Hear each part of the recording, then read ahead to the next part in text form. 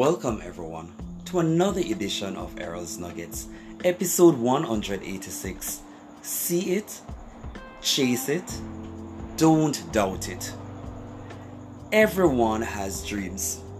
The dream is that passionate desire that burns deep within, and we must work earnestly as we seek to give birth to the dreams.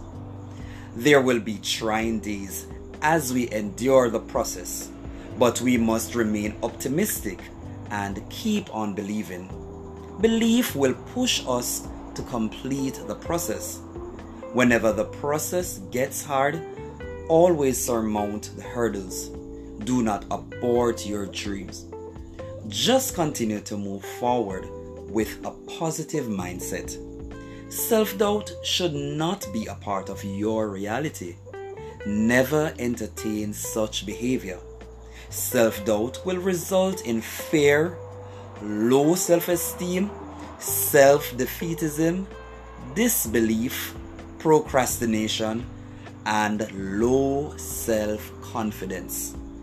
It is vital that you see your dream, work meticulously, and believe with all of your body, mind, and soul. You are wired to win. God has a bright future for you. You are destined to win, and if you trust God, prepare for the journey, and stay the path, you will win.